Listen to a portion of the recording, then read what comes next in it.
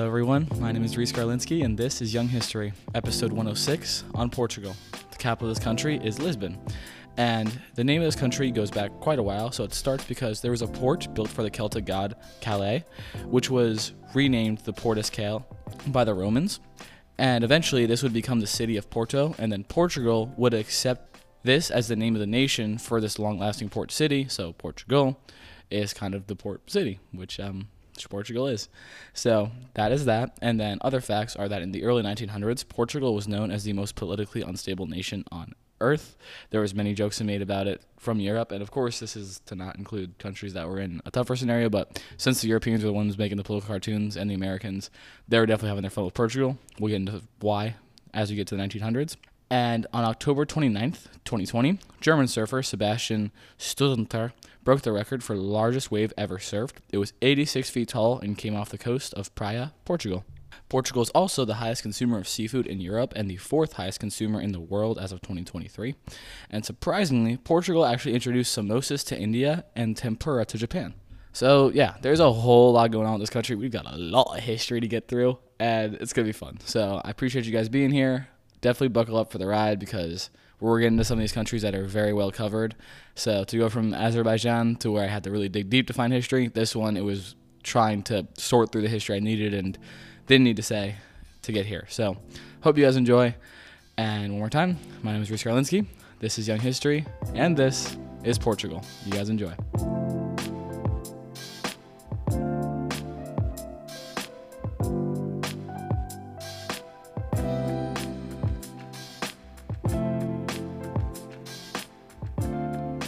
Our origins begin in Mesolithic times, at least 10,000 years ago. During the Copper Age, the bell beaker culture was formed in Portugal and lasted from 2800 to 1800 BC. The reason I mentioned 10,000 BC before is because that's when the first traces of life were here, but more significant things come with the bell beaker culture that was happening here at this time. And of course, this culture was named for its bell-shaped pottery that was traceable across a lot of Europe at the time. They constructed some of the first forts in the area right alongside the Castro culture that lived in the land next and kind of rose as the bell beaker culture fell. Now, the early tribes, such as the Iberians, Celts, Turdentani, and Aquitani, populated the land in the Iron Age from around 1200 to 600 BC, and eventually the Celts would kind of break down into another people group called the Lusitanians, and they would form as the ancestors of the modern Portuguese people. They were a Western European people group that called the northern parts of the Iberian Peninsula their home, as well as areas of France that they were able to trek into from the Iberian Peninsula. And the term Lusophone is actually derived from the word Lusitanians because a Lusophone is anyone who speaks Portuguese. And then right around the 900s to the 300s BC, we see Greeks and Phoenicians start to create trade outposts across the Iberian Peninsula, especially on the parts that face the Mediterranean. The late 300s saw the decline of the Phoenicians and Greeks in the region and the rise of both Carthage and Rome as the new domineering maritime powers. Carthaginians began to establish larger control across the Iberian Peninsula from 245 to 218 BC. Rome invaded this area in 218 and continued battles here until 201 BC because of the fighting in the Second Punic War between Carthage and Rome. By the end of the Second Punic War, all of the former Iberian territories of Carthage now belonged to the Roman Empire. And then many more wars would be fought between the Romans and the Lusitanians, and this is where we get an early folk legend / national hero from Portugal. He was a leader named Veratus, who spearheaded the resistance to the Romans. He led many battles across the region and garnered some victories. However, he was murdered in betrayal by his allies that were bribed by the Romans. So this meant the resistance was now without a great leader and was too weak to stand up to Rome. So Rome was able to be victorious in the end, and by 117 CE, Rome had expanded all across the Mediterranean, including the entire Iberian Peninsula.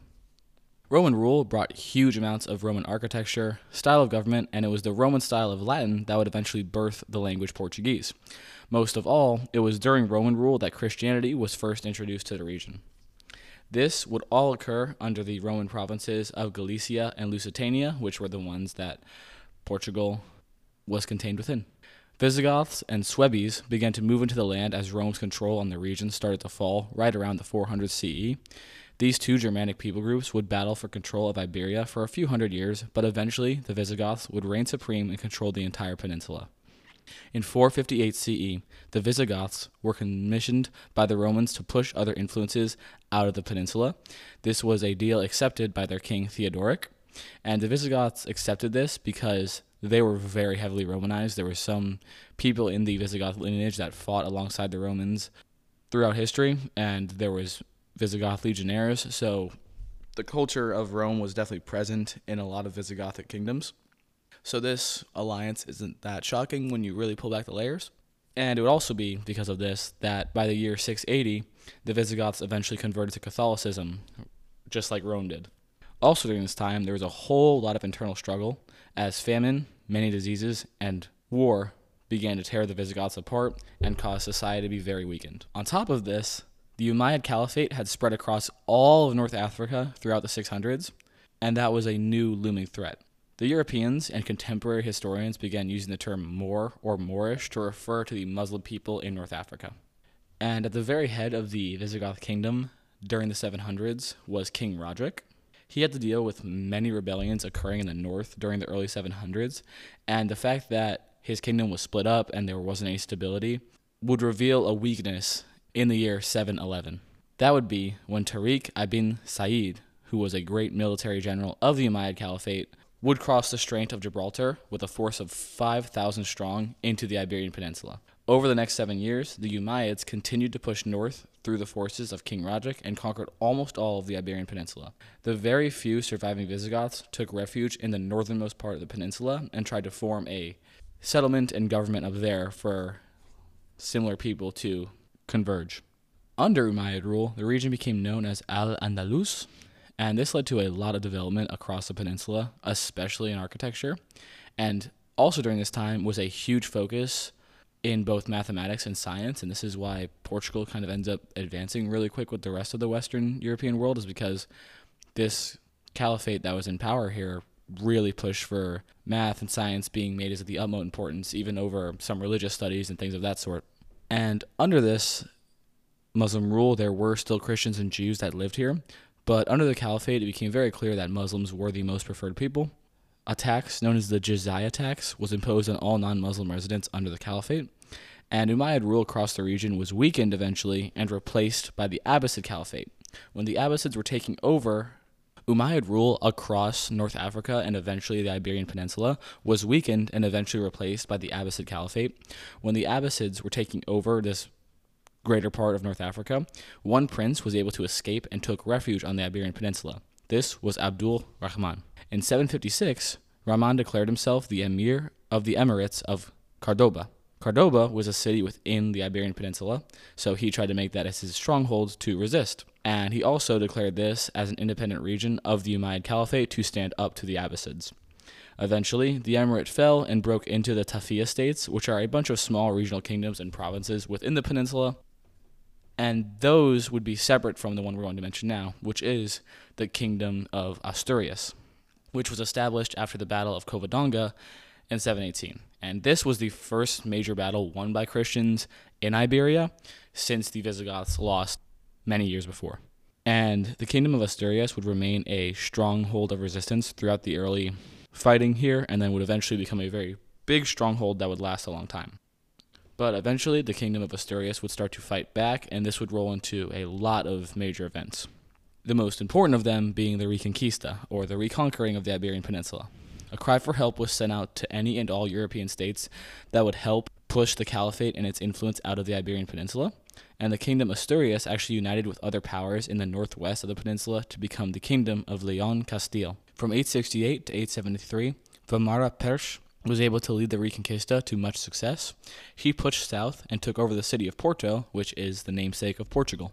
Then, King Alfonso VI summoned a knight from Burgundy named Henry and married him off to his daughter Teresa. This made Henry the Count of Portugal, and then Henry eventually had a son named Alfonso Henriques, who was named after his grandfather, Alfonso VI, and then named after his father for Henriques. So, Alfonso Henriques would declare himself the first prince of Portugal in 1139 CE, and eventually he would ascend to the throne of king, because of an internal clash with his family that placed him at the very top of it. So then he would be known as King Alfonso I of Portugal. And while this was happening in the western part of the peninsula, the Almoravids from North Africa were able to push out other powers in the southern Iberian Peninsula and consolidated power over the Tafia states. Then the Almohads replaced them by 1143 CE.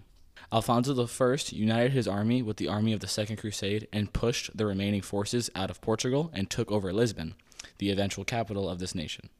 Pope Alexander also recognized Alfonso as king in 1179. And different Portuguese kings that ruled from 1150 to 1249 joined in the fight against the Almohads and eventually established the full Kingdom of Portugal with its modern borders. And by 1249, the last Muslim exclave had been eradicated by the Portuguese. Early in the 1200s, many systems were ratified to help push forward the advancement of the country. It consolidated the power for the king, and it started to eliminate any internal issues that were keeping the country from being a strong kingdom that was on par with the rest of those in Western Europe. And then we jump till 1385, where Castile and Portugal came into conflict over the succession of the Portuguese throne. King Juan of Castile had a claim to the throne through his bloodline, so he invaded Portugal, which started the Battle of Aljubarrota. This is one of the most significant battles in the history of Portugal because it saw 7,000 Portuguese soldiers line up to defend against the better armed and better manned fighting force for Castile, which was as big as 20,000 men. Within just a few hours, the outnumbered Portuguese force was able to defeat the army of Castile like it was nothing. The House of Aviz family would take power from this point until 1580. This ended King Juan's attempts to encroach on the region, and it also resulted in the Treaty of Windsor. The Treaty of Windsor was signed May 9th, 1386, between Portugal and England, and it connected them as allies. This is still a strong alliance to this day and makes it the longest recognized alliance agreement in the world. And this victory over its neighbors, as well as a strong alliance with the Brits, had now pushed this idea of expanding into the heads of the Portuguese. So, this is when Prince Henry the Navigator, a very famous Portuguese prince, sponsored and helped fund some of the earliest Navy expeditions to Africa from Western Europe. This was the onset of many great Portuguese explorers who pioneered the navigation of Africa, namely Diego Cal, Bartholomew Diaz. This began the Age of Discovery. Then, the truly unbelievable voyages began under Pedro Alvarez Cabral, who sailed in Brazil. Eventually, Brazil would become Portugal's best creation ever, not only to the Portuguese, but to the world, because it is one of the most populated countries in the world, a center of culture, and is actually the place where more people speak Portuguese than anywhere else, even over Portugal.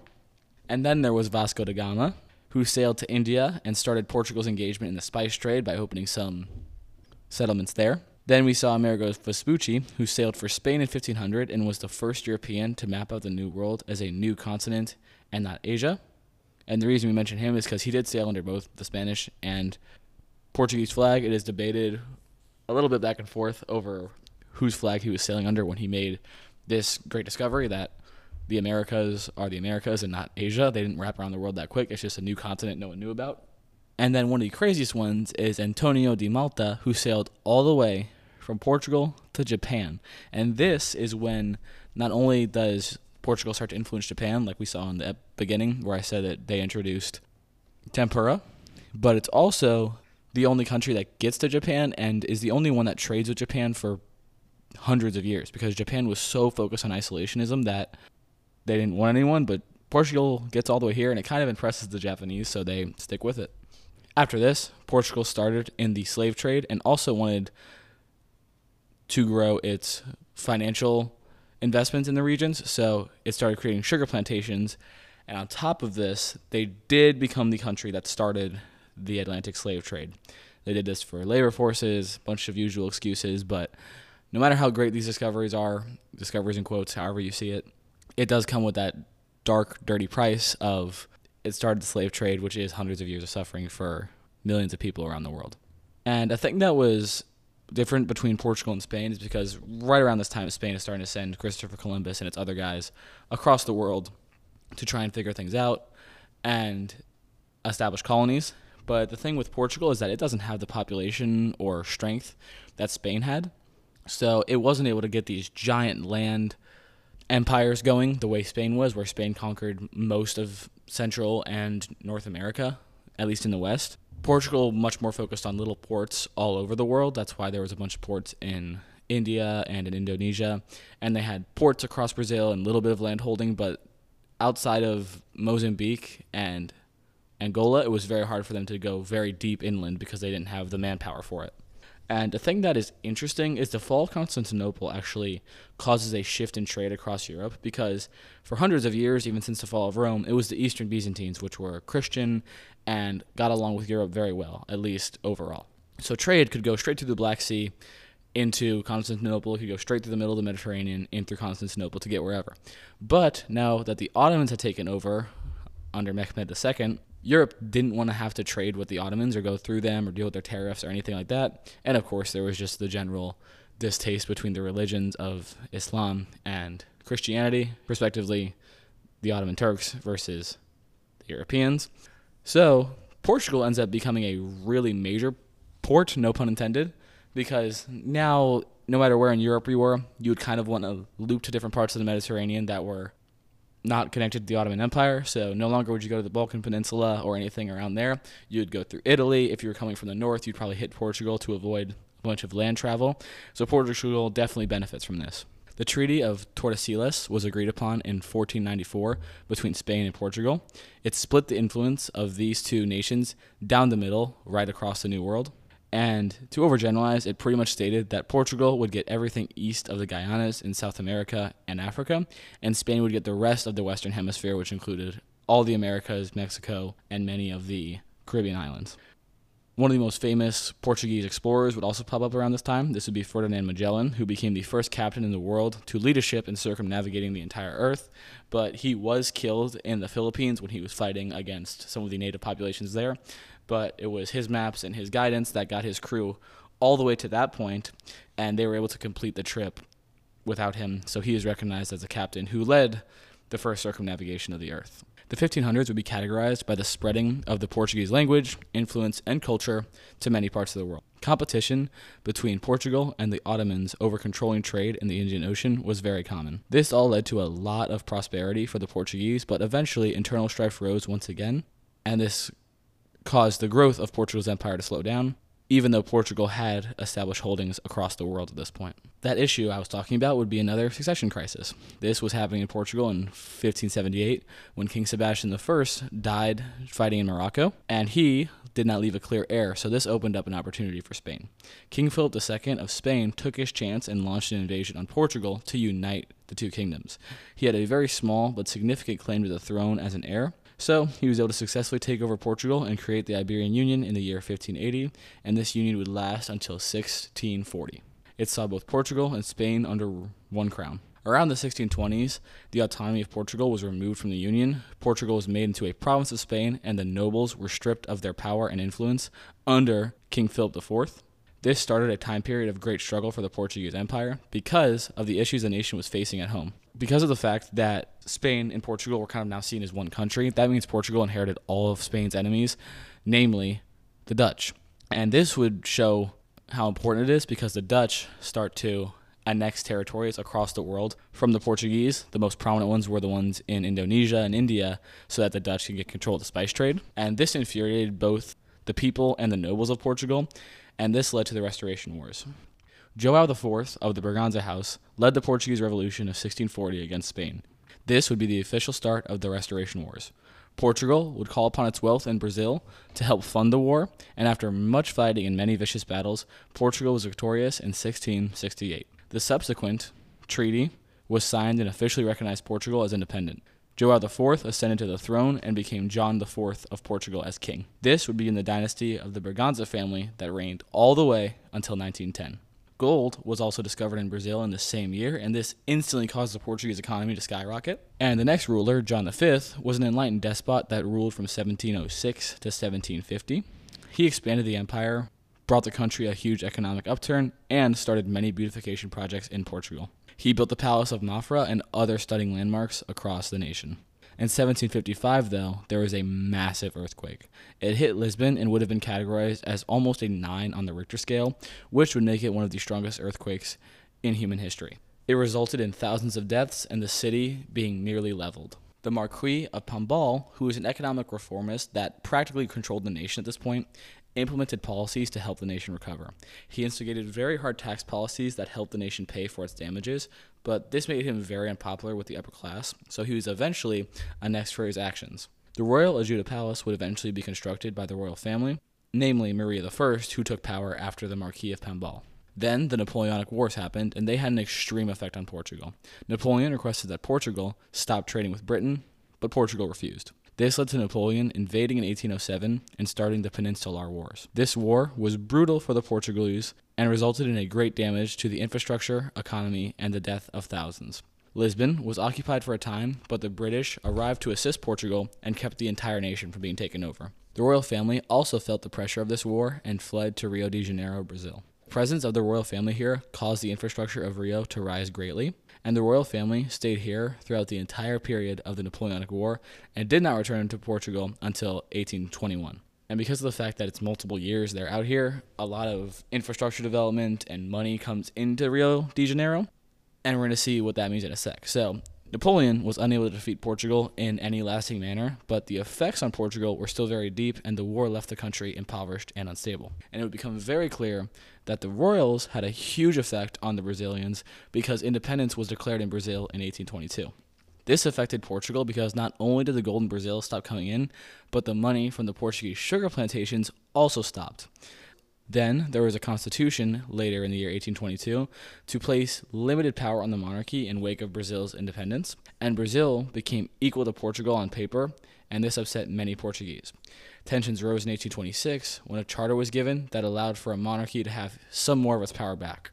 This leads directly into the Liberal Wars, which were fought from 1828 to 1834. This happened when Miguel I declared himself an absolute monarch, and his brother united the liberal forces against him. The Liberals ended up winning the war, but there was no stability as the Liberals split into two camps, the Radicals and Moderates. The Radicals wanted the 1822 Constitution that heavily limited the monarchy in all ways back, but Moderates were okay with the Charter of 1826 that allowed for a powerful monarch as long as there was checks. Fighting between these two went on until 1836 when a weak constitution was signed. But things would actually change under the rotativismo system. This was introduced in 1856, and the moderates became known as the regenerators, and the radicals became known as the progressives. This system would see the two parties alternate power under the monarchy every few years, and this is also the system that helped end Portuguese slave trade in Brazil. Portugal started to advance heavily, especially under Pedro V. He was the backbone of the railroad being established across Portugal. The scramble for Africa occurred in late 1800s when European powers sprinted and struggled to usurp power across the African continent. Portugal consolidated power in the Pink Map region of Africa. This was the region between Portuguese Mozambique and Angola. The reason this is significant is because a conflict arose with Britain because the land in between the two nations was something the British wanted very bad. The Portuguese laid claim to it, but the British wanted to build a cross-continental railroad from Cairo, Egypt, to Cape Town, South Africa, which were all British. And this heavily soured the relations between the two, which led to the British ultimatum. This would be given to Portugal in 1890 over this land, and Britain was willing to give up pretty much anything in order to get this land, so Portugal felt very strong-armed, and it greatly upset the citizens. And by give up anything, I don't mean give up land. I mean the British were willing to fight for this. They were willing to give up lives and years of time because they wanted this area. So this comes back to Portugal because the Portuguese citizens refused to accept that this colonial aspiration would drag them into a war and further weaken the economy. So protests actually started to break out nationwide. And internally, of course, there were still economic and banking issues across the nation, especially in the 1890s. And the king made moves to adjust this, but they simply didn't work. Then the king was assassinated in 1908, and this led to even more instability. But people were done asking questions, done waiting for wars to be fought over thrones. They were done having things forced upon them. So, on October 5th, 1910, the October Revolution began, and hundreds of thousands of Portuguese people began protesting, and they actually overthrew the monarchy and made the country into a republic. 1911 saw Republican victory, which can actually be seen represented on Portugal's flag because the Republican colors are red and green.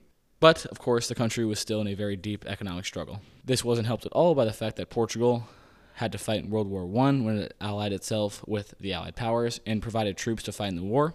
Portugal didn't see actual fighting on its land throughout the First World War, at least not much, but there were still struggles as the failing economy and widespread protests gripped the nation throughout this period, and all of this came to a head in 1926 when, during the Winter War period, the military attempted to overthrow the government in a coup. Antonio Oscar de Fragasso Carmona was able to stop this revolution and become president thereafter. However, he faced great economic strife within the nation and eventually handed off that power to Antonio de Oliveira Salazar. In 1932, Salazar was named the prime minister and began to reshape the country. He wrote the constitution to start the new state of Portugal. He also began using railroad construction and other methods to stabilize and strengthen the economy. Top of this, he made the GDP quadruple during his reign, but things were not all sunshine and rainbows. It was very clear he used a doctrine of censorship against the media and employed a secret police to eliminate the opposition. Eliminate often includes killing, beating, and deporting anyone who challenged him. And this rolled right into World War II, which saw Portugal remain neutral throughout the war, but still played both sides as trade went back and forth between the Allied powers and the Axis powers. However, there was one special deal signed with the British that allowed them to use Portuguese air bases to launch attacks against the Axis powers. And post-war, Portugal was a founding member of NATO in 1949 and also was an early member of the European Free Trade Association, which they joined in 1960. Marcelo Caetano rose to power in 1968. However, he was removed from power during the Carnation Revolution. This occurred in 1974. It was a peaceful revolution that had absolutely no violence, not a single gunshot or anything of that sort. The revolution was enacted to cancel the power of government that was rising very rapidly, and also wanted to challenge Portugal's use of troops in Africa, because people did not see a reason for people to be dying there anymore just to restrict African people's rights. It resulted in not only the forming of the Third Republic of Portugal, but also the withdrawal of Portuguese forces from its colonies in Africa and elsewhere. Within a few years of this happening, the African colonies of Angola and Mozambique declared independence from Portugal. And this is when the Third Republic started to really focus internally and wanted to consolidate power, democratize the government, all of those things that they could now put all of their focus into. Francisco Sá Carneiro was the founder of the Socialist Party, but died in a plane crash, and this allowed the Social Democrats to take power by the end of 1975. And since this point, politics has been dominated by two parties, the Social Democrats and the Socialist Party. And surprisingly, it's actually the Social Democrats that are the conservative ones and the Socialists that are the left ones, just odd names. And the Constitution of 1976 was signed, and it established a democratic republic, and the Constitution finally guaranteed political freedoms, separation of powers, and social rights. Economic challenges started to grow as the country saw high inflation rates and employment, and the government initiated economic reforms and pursued international loans to stabilize the economy. And all that stuff is why Portugal had that joke against it for being the most unstable country throughout all of the 1900s, because of the fact that literally from the 1910 overthrowing of the monarchy, it's just chaos until the 80s. There's revolutions and there's authoritarian regimes and all sorts of things like that. So it's very, very tense here, but things end up getting quite better. European integration started to occur throughout the late 70s and 80s. Portugal applied for European Economic Community membership in 1977, and it was accepted in 1986, which made it very intertwined with the rest of the European economy. And because of this, there was a lot of growth that came from the founding of this organization, because now foreign investment was coming in. And the Treaty of Maastricht was ratified by Portugal in 1992 and actually established the European Union and was the groundwork for the euro being spread continent-wide. Later in this decade, Portugal actually hosted the World Exposition in Lisbon, which was known as the Expo 98. This event marked a turning point in the city's urban development, including the revitalization of the waterfront area, which had been destroyed by the earthquake in years past, as well as different issues from wars and mismanagement under bad politicians. In 1999, Portugal handed over its last overseas territory of Macau to China, which ended its colonial presence in Asia forever. The euro was officially adopted in Portugal on January 1st, 2002, and this helped the tourism industry develop because now Portugal was using the euro, which was connected to the rest of Europe, at least the western part, and now people were now becoming more inclined to visit Europe now that they could use the same currency all over the place. And it really started to develop from there. It drew in foreign investment. It's kind of like a thing where if you're investing in Portugal as another European Union nation, you're kind of investing in yourself because it's just going to help the overall economy and help the strength of the euro. But things were still not all great, as there were still some economic challenges throughout the 2000s. There was high public debt and economic growth wasn't going great. But that kind of changed when Portugal actually held the presidency of the EU in 2007. This actually changed, though, when Portugal was actually able to hold the presidency of the EU for 2007 because it rotates between different countries. And they also benefited from getting structural funds, which are ones that come from the EU to help develop education, infrastructure, and regional projects that happen in a nation. Kind of as I said before, you invest in one, you're kind of investing all of them. So the common saying is you're only as strong as your weakest link on your team. So Portugal was definitely seen as that for a long time within the EU, and they didn't want to deal with that anymore. So the other European nations start to help fund them, and it starts going pretty well. But then, of course, the financial crisis happens in 2008, and struggle really lasts for them until 2013 because it was just hard to get anything going during that time. But they were given a bailout package by the European Union to help stabilize the economy and handle the banks, all that. But this came with a kind of underlying agreement, which was as part of the bailout agreement, Portugal implemented austerity measures, which included tax increases, spending cuts, and labor market reforms so that their economy would be stabilized internally rather than constantly getting its hand held by the European Union. During this whole economic crisis, the country was led by José Sócrates, who was a member of the Socialist Party, and in 2011, a center-right coalition government led by Pedro Passos Coelho took office. And things were starting to shift good, but then there were a lot of bad things that happened. One of the major ones being in 2012, a journalist was arrested under the clauses of defamation, and this was seen as corrupt and a way to silence the press. Since this point, many protests have called for this journalist to be freed and for Supreme Court justices to be tried for corruption because there has been some allegations of them being paid off. In 2015, the left-wing parties formed a coalition government to challenge the coalition of right-wing governments, and this coalition was led by the Socialist Party, supported by the Left Bloc and the Portuguese Communist Party. And they were able to win this election, placing Marcelo Rebelo de Sousa on the presidential seat, but he saw struggles right away as Portugal faced devastating wildfires in their rural areas in 2016, caused a lot of destruction throughout these regions, and was very tough for people to get through. And in the 2020 rebellion, Sousa was re-elected as the president of Portugal. And that pretty much gets us to the present, where Portugal has grown into one of the most developed countries on earth. After a long period as the most corrupt nation in Europe throughout the 1900s, this nation has done a lot of work to consolidate the government and bring rights back to the people. As of today, Portugal is seen as very politically free, despite the accusations of corruption that have occurred over the last 2 decades.